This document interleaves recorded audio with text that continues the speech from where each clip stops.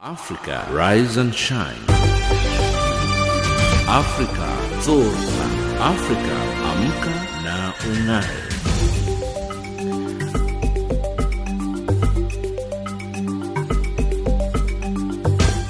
Good morning and a very warm welcome to Africa Rise and Shine. This is Channel Africa from an African perspective, coming to you live in Johannesburg, South Africa. We're on the frequency 7230 kilohertz on the 41 meter band to Southern Africa and on 11925 kilohertz on the 25 meter band to West Africa, as well as DSTV's audio bouquet channel 802. I'm Lulu Gabu, in studio with Anne Musa, Tabiso Luhoko and Fikile Lingwati. In our top stories on Africa Rise and Shine at this hour, concerns over the use of death penalty in South Sudan, and UN member states adopt a global migration pact. In economics news, Kenyan tea farmers face bonus cuts as prices hit a 30-month low. And in sports news, COSAFA Under-20 Championship semi-finals get underway today. But first up, the news with Anne Musa.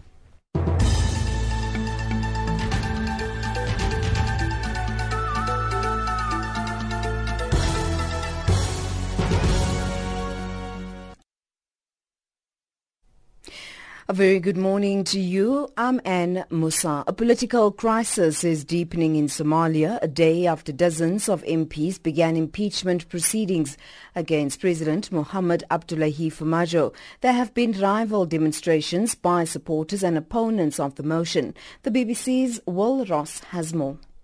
The MPs trying to impeach President Mohamed Abdullahi Farmajo have a long list of complaints. These include accusations that his government's been meddling in elections in the regional states of Somalia. They also say the president should not have done a deal with Ethiopia, giving it access to Somali ports. But the crisis has also been triggered by the ongoing feud between Gulf nations. Somalia's politicians are split over their support for the United Arab Emirates and Qatar, two countries competing to expand their influence and economic clout in the region. The politicians want the money these wealthy nations are offering, but the rivalry is causing a political crisis and further instability. The President of the Democratic Republic of Congo, Joseph Kabila, who's due to step down after 17 years in power, says his top priority is to ensure that elections run smoothly later this month. Speaking to the BBC, Kabila again refused to rule out running for office in the future. The BBC's Louise de Wast reports. The soft-spoken 47-year-old President Joseph Kabila is remaining vague about his future ambitions, saying he will abide by his country's constitution that doesn't provide a role for former heads of state. He's also hinting at a possible advisory role in the next government. 17 candidates overall are running in these elections scheduled on December 23rd. Many DR Congo observers have expressed concerns about an escalation of violence in the country if elections are not perceived to be free and fair. The U.S. State Department says former Gambian President Yahya Jammeh and members of his immediate family are now ineligible for entry into the United States. The decision comes almost 2 years after Jammeh was forced into exile in Equatorial Guinea after he refused to concede defeat in a presidential election. Jammeh ruled the West African country for 2 decades. The State Department says is now being banned from entry under a category that applies to foreign government officials who are believed to have committed significant corruption. The joint winners of this year's Nobel Peace Prize, Nadia Murad and Denis Mukwege, have called for urgent international action to provide justice and protection to women raped during armed conflicts. Mukwege is a Congolese gynecologist who has treated tens of thousands of rape victims. Murad is a Yazidi woman from Iran who was held as a sex slave by ISIS militants. Mukwege says no one should look away while atrocities are being committed. Avec ces prix Nobel de la paix, j'appelle le monde à être. With this Nobel Peace Prize, I call on the world to be a witness. And I urge you to put an end to this suffering that shames our common humanity.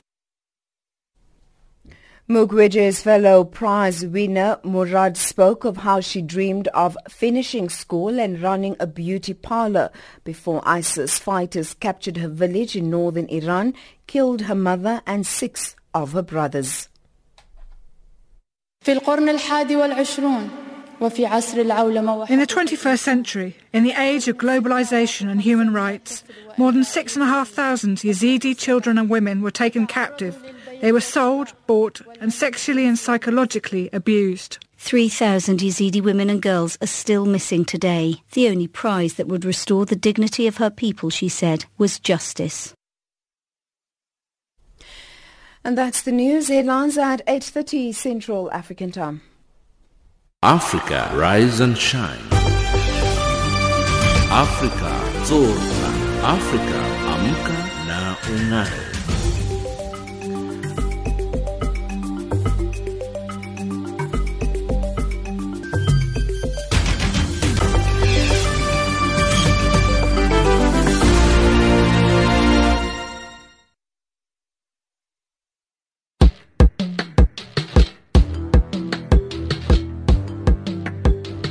Sunday, December the 23rd, is anticipated as the day on which the Democratic Republic of Congo, DRC, goes to national and presidential elections. Channel Africa will have special broadcasts in English, French and Kiswahili. So join us for this special event from 1000 hours to 1400 hours Central African Time on the frequency 15170 on the 19-meter band, and between 1700 hours to 1800 hours Central African Time on the frequency 17770 on the 16-meter band. Channel Africa, bringing you the DRC elections from an African perspective.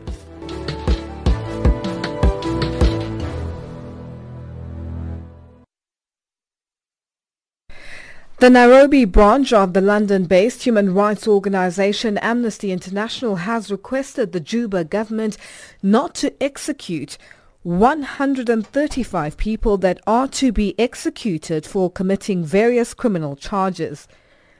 The request comes shortly after the government executed 7 people, including a child. James Shimanyula reports. A recent execution of 70 people in South Sudan, including a child, has angered the human rights organization Amnesty International. Now, Amnesty International wants the Juba government to spare lives of 135 people that are to be executed any time from now for committing various crimes. Joan Nyanyuki, Amnesty International's director for East and Central Africa, as well as the Great Lakes region, explains why her organization is deeply concerned by the execution of the 70 people and the planned execution of 135 others. We are concerned about the continued use of the death penalty in South Sudan, where the government has already this year executed 7 persons. Beyond the use of the death penalty, we are even further concerned that one of the persons who has been executed was a child at the time he committed the offense. We are further concerned that there is an increasing use of the death penalty in South Sudan. This year alone, we have seen 7 executions, which is much higher than we have seen since 2011. What concerns us further is that there is an increasing number of people who have been moved to 2 prisons, the Juba Central Prison and the Wau Central Prison, where executions have previously been carried out. These are 135 people, and that movement to us is an alarming one because it signals that there is a high risk that they could be executed. Amplifying on the execution of children in South Sudan, Nyanyuki had this to say. In terms of execution of children, we know that already in the past years, 2 children have been executed. And when we say that it is persons who are children at the time they committed the offense, then this year alone we have 1 child who has been executed, and he was about 16, 17 years old at the time he committed the offense, and he was convicted of the crime of murder. First of all, we are concerned that even during the trials, Are these children ably represented? Do they get a fair trial? And lastly, are they able to really use their right to appeal? In this instance in particular, we are concerned about one 17-year-old boy who is on death row. There's highly probability that he would be executed in the coming months. The question that arises is whether the child waiting to be executed appealed against the death sentence. Nyanyuki again. He is awaiting an appeal, which he lodged in December of 2017. There has not been an outcome of that appeal.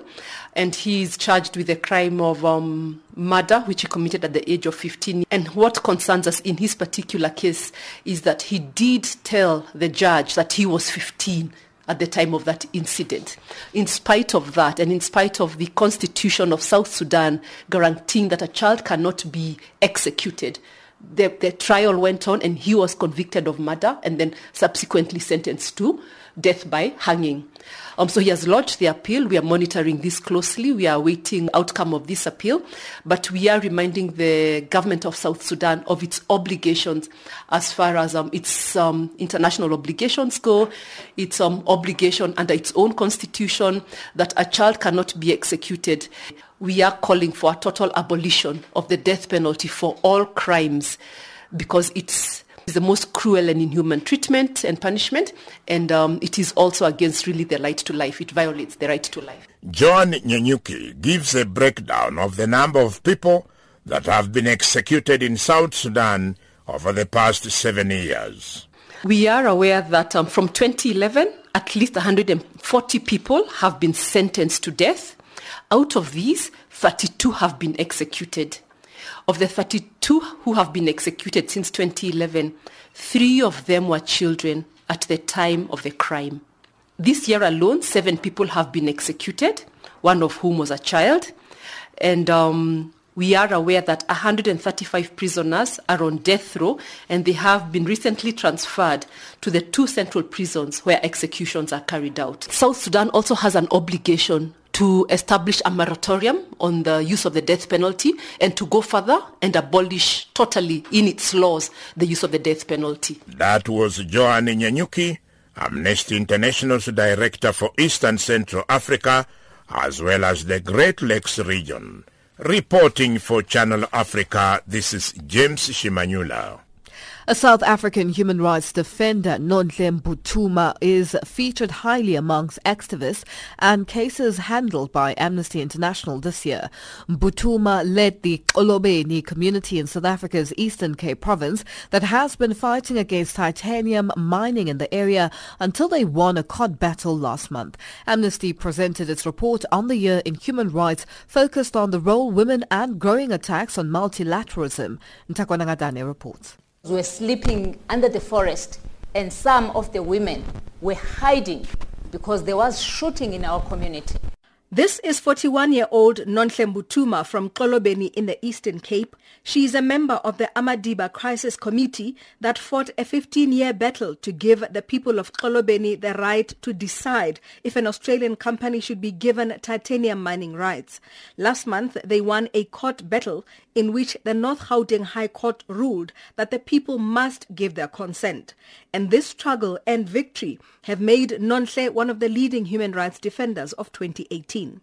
And they're giving birth. They were getting early birth because of the trauma. But where was the government? They were silent. And besides that, and some of the people were being hacked and being shot. And as I'm speaking, there's people that are completely paralyzed. Nonhle tells harrowing tales of a divided community. Supporters of the mining project argue that it will bring economic benefits to one of the poorest areas of the country, but Amadiba worry about displacement from their homes and grazing lands and environmental degradation. They want agriculture and ecotourism. She now fears for her life after the chairperson of the committee was killed, but Nonhle Mbuthuma maintains women are best placed to defend human rights. Enough is enough, and we need to be protected. We are sick and tired of being used as being dumping places. When these children are sick, they dump to us. When these men are sick from the mining, they are dumped to us. Now, we need to speak out to say, government, please put our lives first than the profit. We know that profit is important, but it's not important than the lives of the people. Nonhle's case is one of many that have highlighted the role of women as human rights defenders. Their causes include the pay gap, reproductive rights, freedom of expression, and defense of natural resources. But they bear the brunt of gender-based violence as many countries fail to investigate and prosecute these crimes. Diprose Muchena is the regional director of Amnesty International Southern Africa. Impunity thrives on a weak criminal justice system. In South Africa, we reported in February this year, when we launched 27 year in review, that over 39,000 cases of rape were reported to the police between April 2016 and March 2017. In September, last year, September, the Medical Research Council of South Africa stated that only 8.6% of rape cases opened by the police in 2012 had resulted in convictions. And Shenila Mohammed is the Executive Director of Amnesty International South Africa. We were very, very glad to see that President Ramaphosa stepped up at some point around the 16 days of activism and, at the meeting that was held where women spoke about the issues that they were facing, he made a number of commitments, and he made commitments to deal with it. If you look at South Africa, it's got amongst the highest rates of domestic violence where women are killed by their partners. While some women are celebrated, others, like Myanmar's Aung San Suu Kyi, were disappointing. Amnesty International has stripped her of the prestigious Ambassador of Conscience award. But Nonhle Mutuma and other women from neighboring countries continue to shine the light. I'm Takwana Ngatani in Johannesburg. South African government officials have been refusing to appear before the South African Human Rights Commission. The Commission says they have had to resort to issuing subpoenas to get officials to account.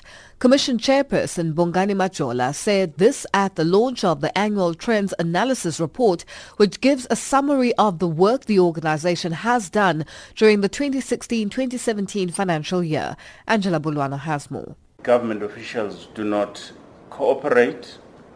And you send reminders after reminders, and you find that you don't get any response, or you get a negative response, and then as a result of that, you then are forced to use the coercive measures. South African Human Rights Commission Chairperson Bongani Majola explaining how hard it is to get government officials to participate in the inquiries. Majola says they end up having to subpoena the officials in order to continue with their work. The organization gave a summary of their work in the last financial year and highlighted 5 top complaints. Spokesperson Alexandra Fitzgerald says complaints about racism came out tops. In relation to these race-based complaints, our provincial officers have instituted proceedings in equality courts across the country to resolve race-based equality complaints. The majority of the cases that we litigated in the equality courts involved the use of the K word and other derogatory comments, including baboon, arp, or monkey. One of the more high-profile matters during the 16-17 financial year was where the Commission represented Constable Clement Mkondo against Ms. Vicky Momberg. The Commission has also flagged the hardships faced by poor South Africans at the hands of banks and other financial institutions. Fitzgerald warned that the Commission will be focusing on these cases going forward. So we've increasingly are looking at unscrupulous business practices that exploit poor South Africans, and we note that they've historically gone unchallenged as a general proposition. So cases like this have a wide capacity to have a substantial impact on the lives of large communities through those precedents. So I think you'll most likely see the Commission looking into those cases and continuing our work in that area. The report is released every year and summarizes the work that the Commission has done over that year. It includes details on the nature of complaints, litigation and hearings, among other things.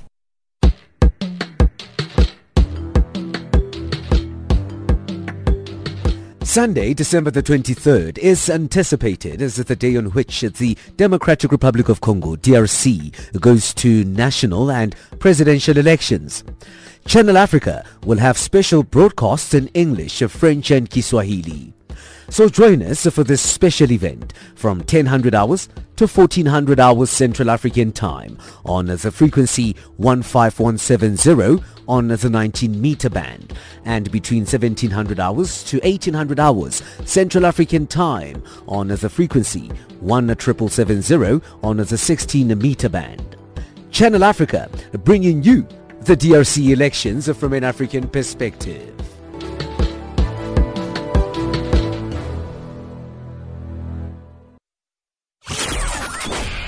Remembering Mama Albertina Sisulu. We will say whatever we are expected to say by the people, and we are aligning ourselves with the struggle for the people. We are aligning ourselves with the struggle for the liberation of the oppressed people of this country.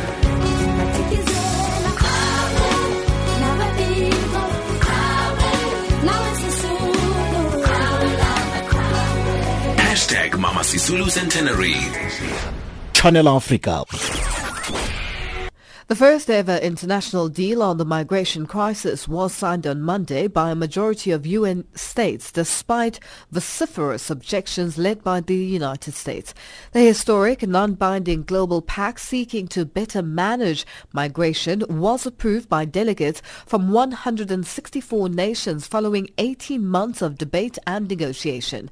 The UN's Global Compact on Safe, Orderly and Regular Migration, signed in Moroccan city of Marrakesh, is aimed at coordinating action on migration around the world. More from Khomotso Mopulane, who spoke to Matthew Cochrane from the International Federation of the Red Cross and Red Crescent Societies. The states have adopted the Global Compact, which is really encouraging. An important recognition that the issue of migration is not something that individual states can solve themselves. They need to come together and work together to truly create a system that's safe and orderly.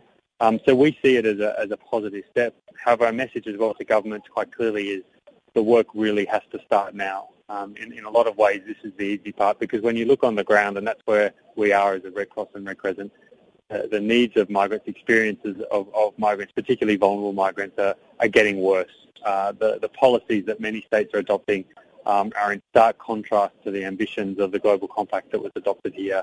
We're seeing more people in need, more people dying, more children exposed to intolerable violence and sexual abuse. Talk to us now briefly about, the kind of contribution the IFRC is making to this meeting. Are there any specific issues relating to migration that you are really wanting to push forward at this meeting? Sure. I mean, our perspective is always a humanitarian perspective. Our perspective is always about what's actually happening on the ground. That situation is quite simply unacceptable. Our President has described the current global approach to migration as broken, as simply and painfully broken. We're seeing people dying in unacceptable numbers. Any death, any preventable death is unacceptable. We're seeing thousands of people dying trying to cross the Mediterranean, potentially thousands of people dying trying to cross the Saharan desert. We're seeing increases of xenophobia fueled by populist governments that are all too willing to capitalise on people's fears and to portray migrants as others. So our concerns are about humanitarian, they're about changing the narrative, and they're about changing this idea that people seem to have had that somehow that the suffering of anyone, be they migrant or anyone, is acceptable. Today's the 70th anniversary of the adoption of the Universal Declaration of Human Rights. Our message, quite simply, is that migrants are people, and as people, they have the same human rights as everyone, and those rights include not dying, and they include having access to basic services and protection. Matthew, talk to us about what the situation is at the Bosnian and Croatian border. We've appealed today for about 3.3 million Swiss francs, which is about $3 million US. There's a crisis that's been unfolding very slowly in Bosnia and Herzegovina, in the north, near the border with Croatia. It's another example of what I've been talking about, of what people are talking about here, which is the inadequate capacity of the global approach to migration to respond to the needs of people who are in need of help. These people have been trapped by the closure of the Croatian border. Many of them are trying to cross the border, and we understand from them that they face violence from Croatian border guards and are sent back injured and beaten. People are holed up in an abandoned school or university, or in tents, or in other entirely inadequate shelter situations. And the weather is getting colder, and it will plummet. It can plummet well below zero.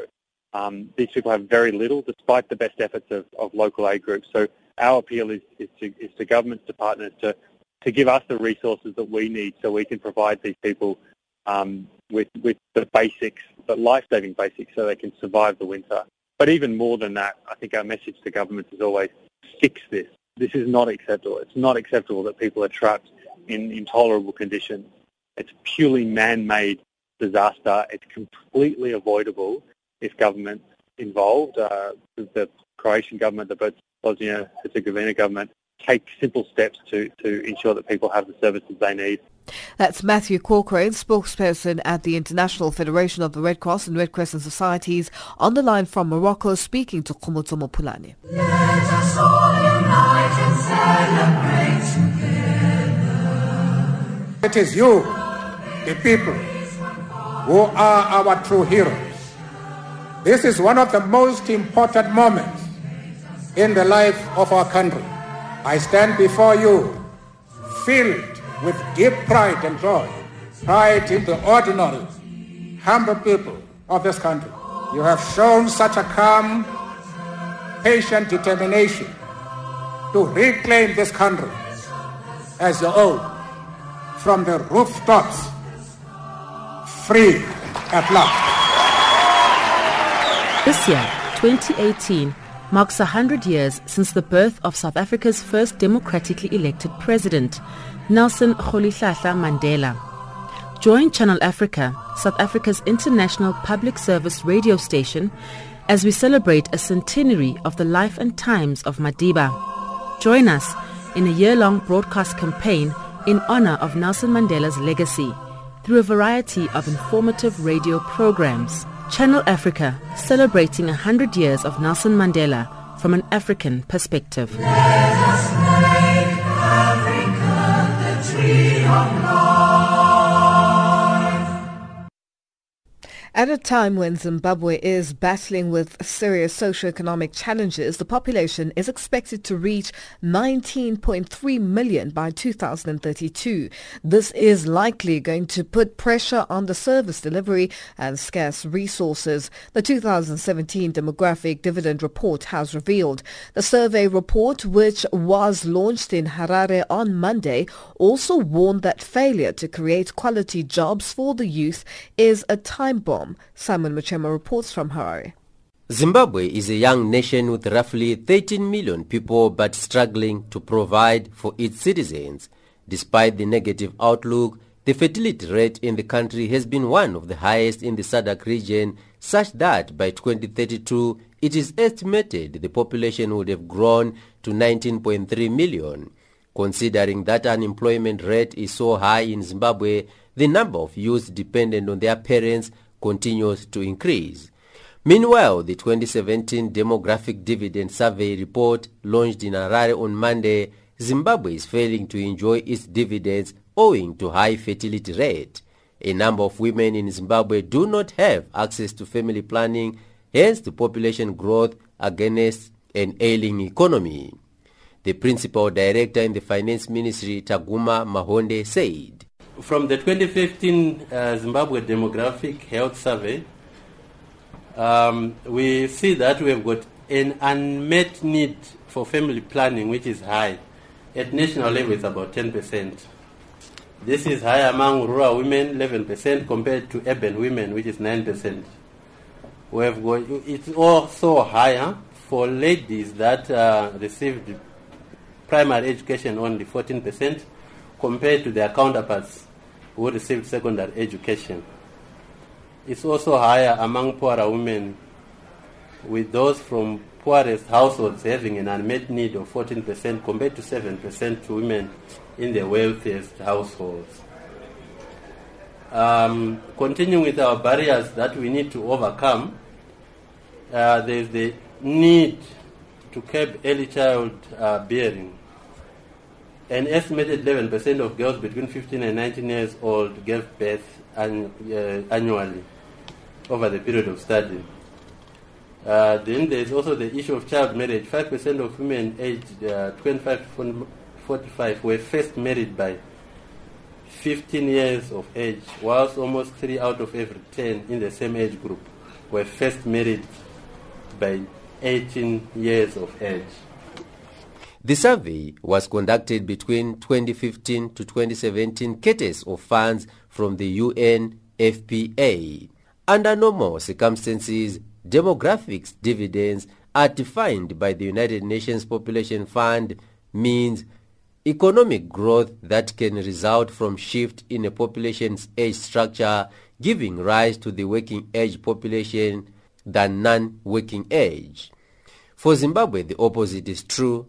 UN boss Bishop Parajuli said, "The other challenges which we have in the context of demographic issues are early marriages, huge increase in teenage pregnancies, still high level of maternal mortalities, and increase in school dropouts for various reasons, including economic challenges, and overall lack of employment opportunities among youth. So therefore, really working on that going forward is the right thing to do, probably. And the last point I want to stress is moving forward. Obviously, investing more on education and skills, health, employment, including access to credit, for example, more private sector involvement. Unemployment in Zimbabwe is more than 80%, and youths, who constitute 70% of the population, are the worst affected. Finance Minister Dr. Mthuli Ncube said the country might soon face unrest if government fails to come up with clear policies of job creation. Zimbabwe set its own targets that by 2030 the country should have migrated from the low income to middle income. In Harare, Zimbabwe, for Channel Africa, this is Simon Muchemwa. Our headlines up next with Ann Musa.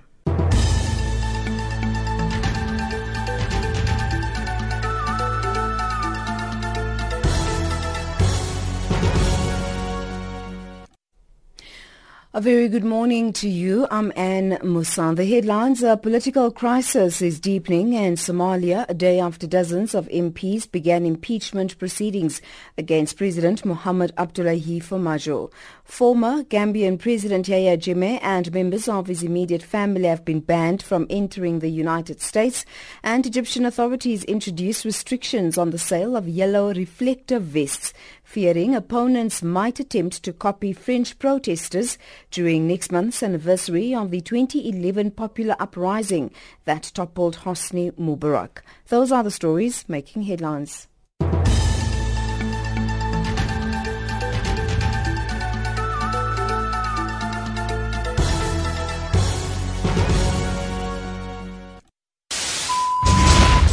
Channel Africa. Koltanjoy, Addis Ababa. Africa, rise and shine. I am Hilda Kekelwa in Zambia. This is Simon Muchemwa in Harare, Zimbabwe. Jean-Noel Bamwese, Channel Africa, Kinshasa. From an African perspective, listen to Channel Africa in English, Kiswahili, French, Silozi, Portuguese, and Chinyanja. This is Moki Kinzeka in Yaoundé, informing the world about Africa. Ntakwana Ngatani in Mohalizuk, Lesotho. And I am Diana Wanyonyi for Channel Africa in Mombasa. It's 8:33 Central African Time, and you're listening to Africa Rise and Shine. We're coming to you live from Johannesburg in South Africa.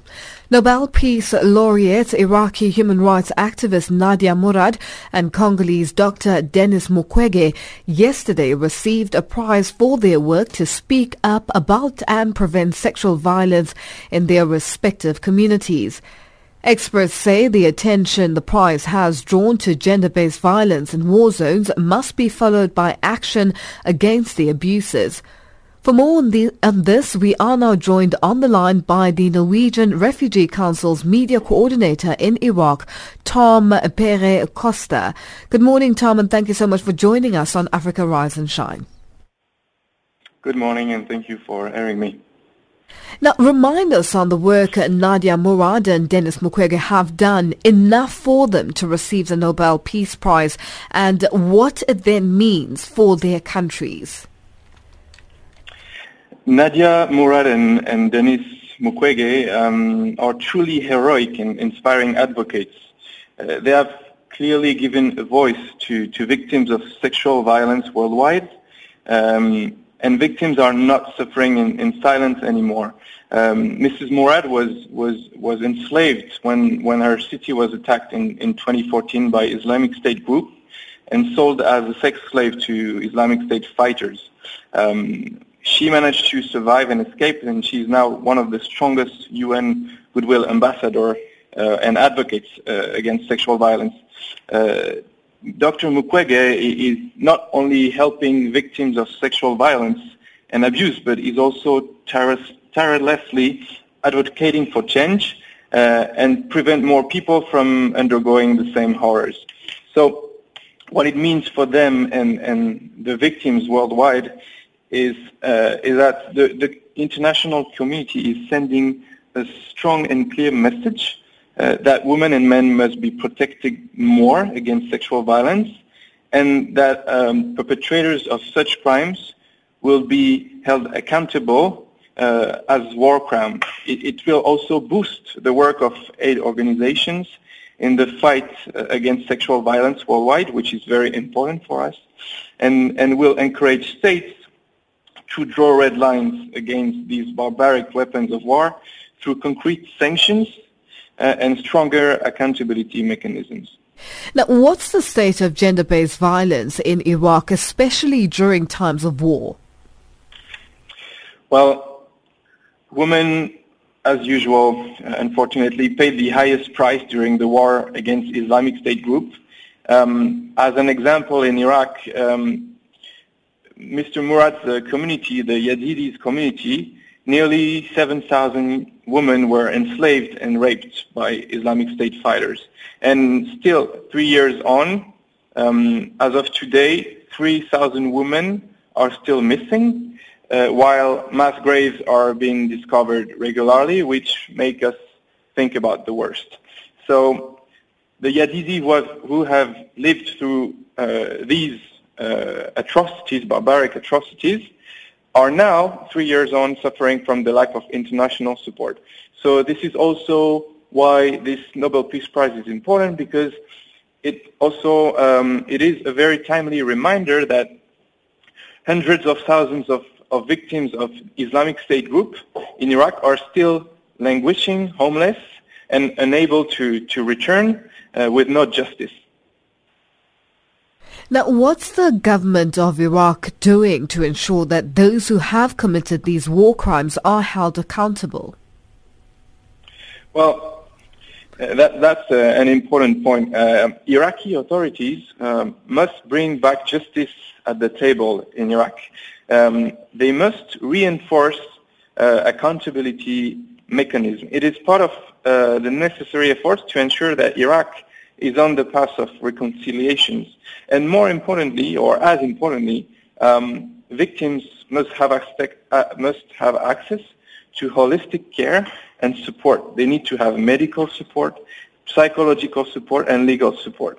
Reparation mechanisms are fundamental to help them rebuild their lives and regain control of their destiny.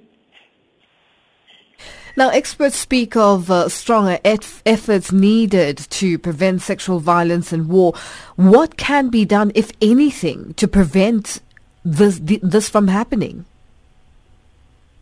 Well, as I said, stronger mechanism and to hold accountable perpetrators of such crimes are key. But there is also a need for more support from the international community. There needs to be a global support to fight against sexual violence. And it also comes through more funding in the reconstruction and the reconciliation of Iraq. 3 years after the end of the war, this is not time to forget Iraq, and it also applies to every other context where sexual violence is used as a weapon of war worldwide. Tom, thank you so much for joining us. We'll leave it there for now. Thank you. That's Tom Pere Costa, Norwegian Refugee Council's media coordinator in Iraq, joining us on the line.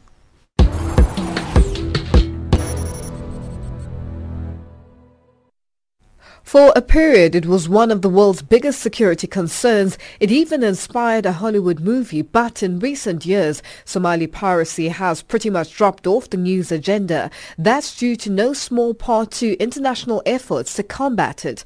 Warships, planes, helicopters, many from the European Union, have effectively suppressed the small skiffs that operated off one of the longest coastlines in Africa. There have only been 2 recorded incidents in 2018. Both failed as the European anti-piracy operation, codenamed Atalanta, joined a crew of a Spanish warship Castilla as they sailed from the Gulf of Aden to Mogadishu to see what remains of the piracy problem. It looked like an attack. The area is the Somali Basin. It's more or less 300 nautical miles east of Mogadishu. Captain Ricardo Leoni, Chief of Staff of the European Union Naval Force, briefing us about the latest pirate attack on the Indian Ocean in October. 1 skiff, shots fired at the motor vessel. What is the current situation? They had on board a security team that returned fire. And the master confirmed that the persons on board are all safe and the vessel is safe, and the skiff left. I am on board a Spanish warship on the Indian Ocean off the coast of Somalia. This is part of the European Union effort to keep these waters safe. It's an important sea route for global trade. 6 to 10 years ago, pirates operated here with impunity. But the presence of warships like this ones have helped to deter piracy and to suppress it. Some former pirates still live on the Somali coast. We met one of them in Hordia, in the northern region of Puntland. Like many others, he was initially a fisherman. I had a boat and a net on it. Then a trawler cut our fishing nets and pulled them away. Our fishing equipment was destroyed. I was left with an empty boat. That's what angered us. He lost many friends to piracy, but says he's now reformed.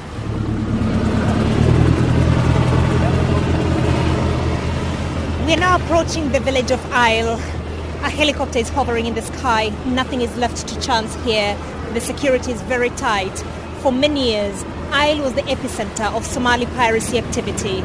It's a tiny strip of sandy beach set right in front of a dramatic cliff. The local police commissioner, Mohammed Yusuf, says they're only just growing their coast guard. And they've still got a long way to go. We don't have enough boats to take to sea. We have only 2 small boats, but they don't move fast. But the presence of warships has made a difference. Rear Admiral Alfonso Perez de Nanclares is in charge of the EU naval operation here. When the mission started, we got about 40 different ships hijacked and more than 700 people hijacked as well. It's now down to 2 unsuccessful attempts this year. Admiral Nanclares ordered the destruction at sea of the boat used in the second attack. Piracy has been contained, but I really think that the intention of going back to this business is still there. And so the warship patrols continuously. Breakfast has been cut short and there's increasing activity in the bridge. This is where the officers observe what is going on out in the sea, and we're told that there is a fishing dhow that has been spotted and the officers are now preparing what they call a friendly approach.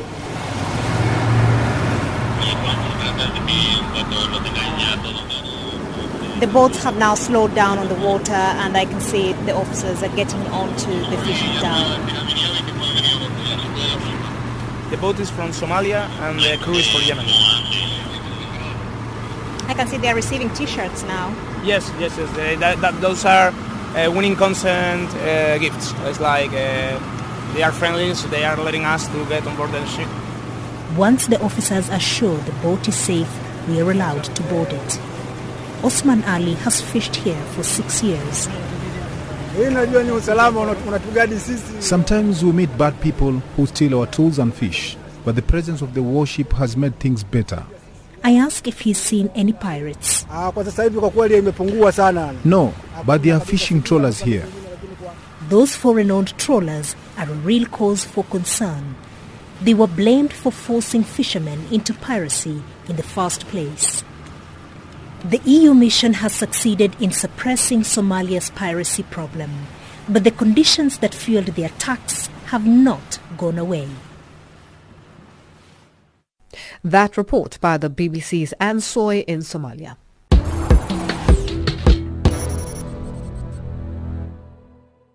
Our economics update up next with Thabiso Lohuku.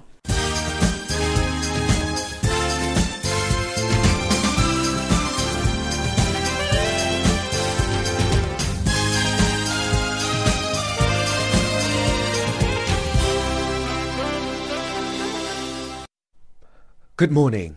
A global auditing firm, KPMG South Africa, has appealed to members of the public to begin to view it as a changed business. This follows months of efforts to regain public trust after being embroiled in a major corruption scandal. In an open letter, KPMG South Africa's executive chairperson, Wiseman Nkulu, says that the local unit of the auditing giant is very different from what it was 18 months ago, after a period of significant introspection. KPMG has repeatedly apologized for its role in some of South Africa's largest corruption scandals. They have damaged the reputation of one of the world's biggest audit firms at a time when it is also facing a criticism from practices elsewhere. Analysts at Pan-African banking conglomerate Ecobank say East African economies are set to enjoy sustained economic growth with a rise in the gross domestic product and export revenues. Ecobank says that the region looks set for continued and sustained economic growth, assisted by commodity prices and the prospect of significant oil production. Ethiopia, Kenya, Tanzania and Uganda are enjoying a period of significant economic growth, with their GDPs forecast to grow between 5.2 and 8.5% this year. President Emmanuel Macron of France has announced a rise in the minimum wage and tax changes in response to weeks of violent anti-government protests. In other concessions outlined in a televised address, he says employers will be asked to pay end-of-year bonuses to staff. Macron has denied making a U-turn. Nous répondrons à l'urgence économique et sociale par des mesures fortes. We will respond to this economic and social urgency with strong measures, through cutting taxes more rapidly and keeping our spending under control, but not with U-turns. We want a France where people can live with dignity through their work, and on this point we've progressed too slowly. I want to intervene quickly and firmly on this issue. I ask the government and parliament to do whatever is necessary so people can live better on their salaries from the beginning of next year.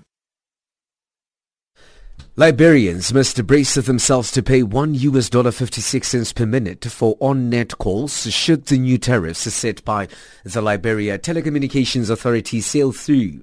The new tariff would be a shock to consumers who for the past 4 years have been paying $1 for unlimited on-net calls for 3 days on both Lone Star MTN and Orange GSM networks. This means consumers would have to pay almost $9.36 for an hour of on-net call compared to $1 for 72 hours on on-net call. The US dollar is trading at 10.43 Botswana Pula. It's at 11.81 Zambian Kwacha. In BRICS currencies, the US dollar is trading at 3.90 Brazilian real, at 66.46 Russian ruble, and at 71.79 Indian rupee, 6.90 Chinese yuan, and $14.25 to the South African rand. 78 cents, pence to the British pound, and 87 cents to the euro. Gold is trading at $1,245. Platinum, $783 per ounce. The price of Brent crude oil is at $60.17 a barrel. From an African perspective, you're listening to Channel Africa. My name is Thabiso Lohuku.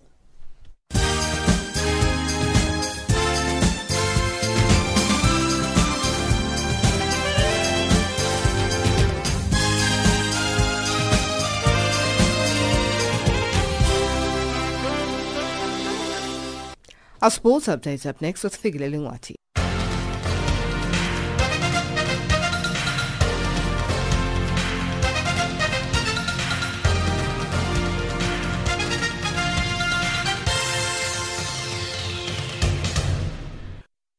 First in our sports update this hour, it's football news. South Africa could step in as host of the 2019 Africa Cup of Nations. This, according to the president of the Confederation of African Football, CAF, Ahmad Ahmad, in an interview. CAF has been studying alternative solutions for the staging of the 15th of June to the 13th of July event after Cameroon were withdrawn as host due to delays with preparations and security concerns. Ahmad says a final decision on who will host next summer's football showpiece will be announced on the 9th of January. He added that for now, 2 or 3 candidates had shown an interest in taking over from Cameroon, the Madagascan naming South Africa as having filed a letter of intent. The decision to ditch Cameroon for 2019 has created a confusing the merry-go-round. Ahmed said in an interview last week, the West African country will now host the 2021 edition, originally given to Ivory Coast, who will now host the tournament in 2023. The organizers of the 2018 COSAFA Under-20 Championship in Zambia have been forced to bring forward the final of this year's tournament due to a clash of fixtures. The final will now be played on Thursday instead of Friday due to Ngana FC's refusal to change their CAF Champions League fixture against Simba FC of Tanzania. The Ngana Stadium is one of the 2 venues currently used for the COSAFA tournament. So far in the tournament, South Africa have scored 9 goals and conceded only 1 in 2 matches, finishing top of Group B. Amachita coach Thabo Sinong says their aim is to improve in every match they play at the tournament. For us, it's trying to reduce the mistakes, trying to perfect our game, because we know that every game becomes tougher. Now we have in the next stage, which is knockout stage. Knockout stage is a do or die. It's tougher than the group stages. Angola have previously reached the 4 finals of the COSAFA Cup tournament, losing 3 in a row. Their last final appearance was 7 years ago. With 5 COSAFA titles under their belt, Amajita will go into the match as slight favorites. But Angola coach Pedro Valdemar Gonçalves says they've got all what it takes to match South Africa. I think South Africa perhaps is the most team playing like us.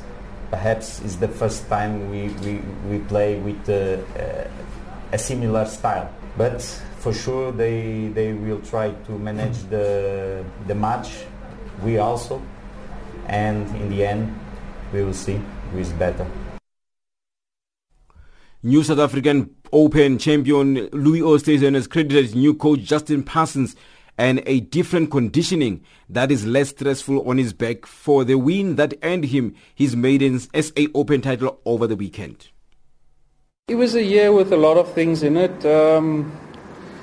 Felt like I played good but not score good, and you know, we did a few different things. I'm back with my trainer fitness-wise, and we worked on a few things to get my body in better positions and to have it easier on my back for, you know, to be able to play more golf. That's the big thing. And so we've done different things. I've got a new coach, Justin Parsons, and we've been a little bit looking more on stats on where my weaknesses is, and so the last 6-7 months has really been focusing on where I can, you know, where I can really do better, not just go on the range and hit balls and don't really know what you're working towards. Oosthuizen says he has worked a lot on his short game while also trying to improve on his driving. And Oosthuizen will now have his sights firmly set on recording back-to-back wins in this weekend's Alfred Dunhill Championship at Leopards Creek. There is a lot of things we changed, you know, practice-wise. Shorter irons, especially wedges, I've worked on hard. Putting, I've been worked on hard. And just even driving it better. I've always been a good driver, but you know, try and get it even better than what it is, because then I can hit more drives. So we have been working on a lot of things, and it's great to see the results in a shortish period of time. I just need to keep on going and work even harder to get them even better. Finally, Charles Leclerc and Cameron van der Berg will lead the South African contingent at the FINA World Championship 25 meter in Hangzhou, China. The championships are scheduled to get underway from today, the 11th of December, up until the 16th.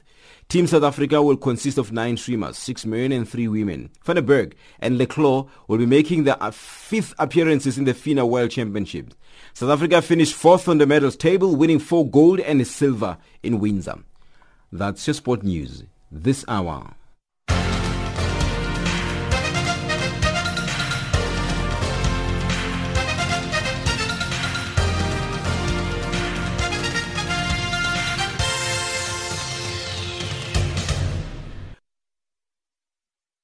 Africa, rise and shine. Africa, zorka. Africa, amka na ungae.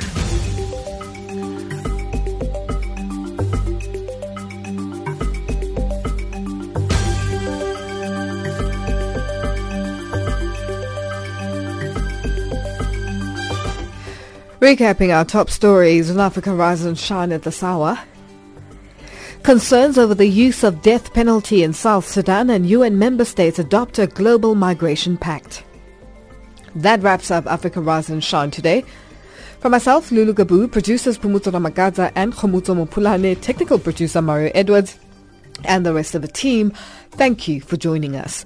For comments about our show, send us an email at info@channelafrica.org, WhatsApp on 277-63003327, or tweet us at Rise Shine Africa.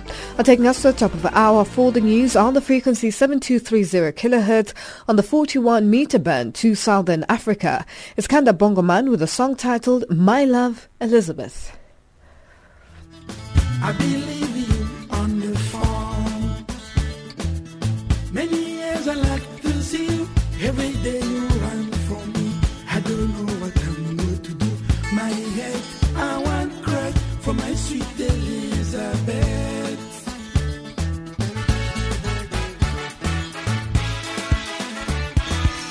I say Elizabeth, but why you go?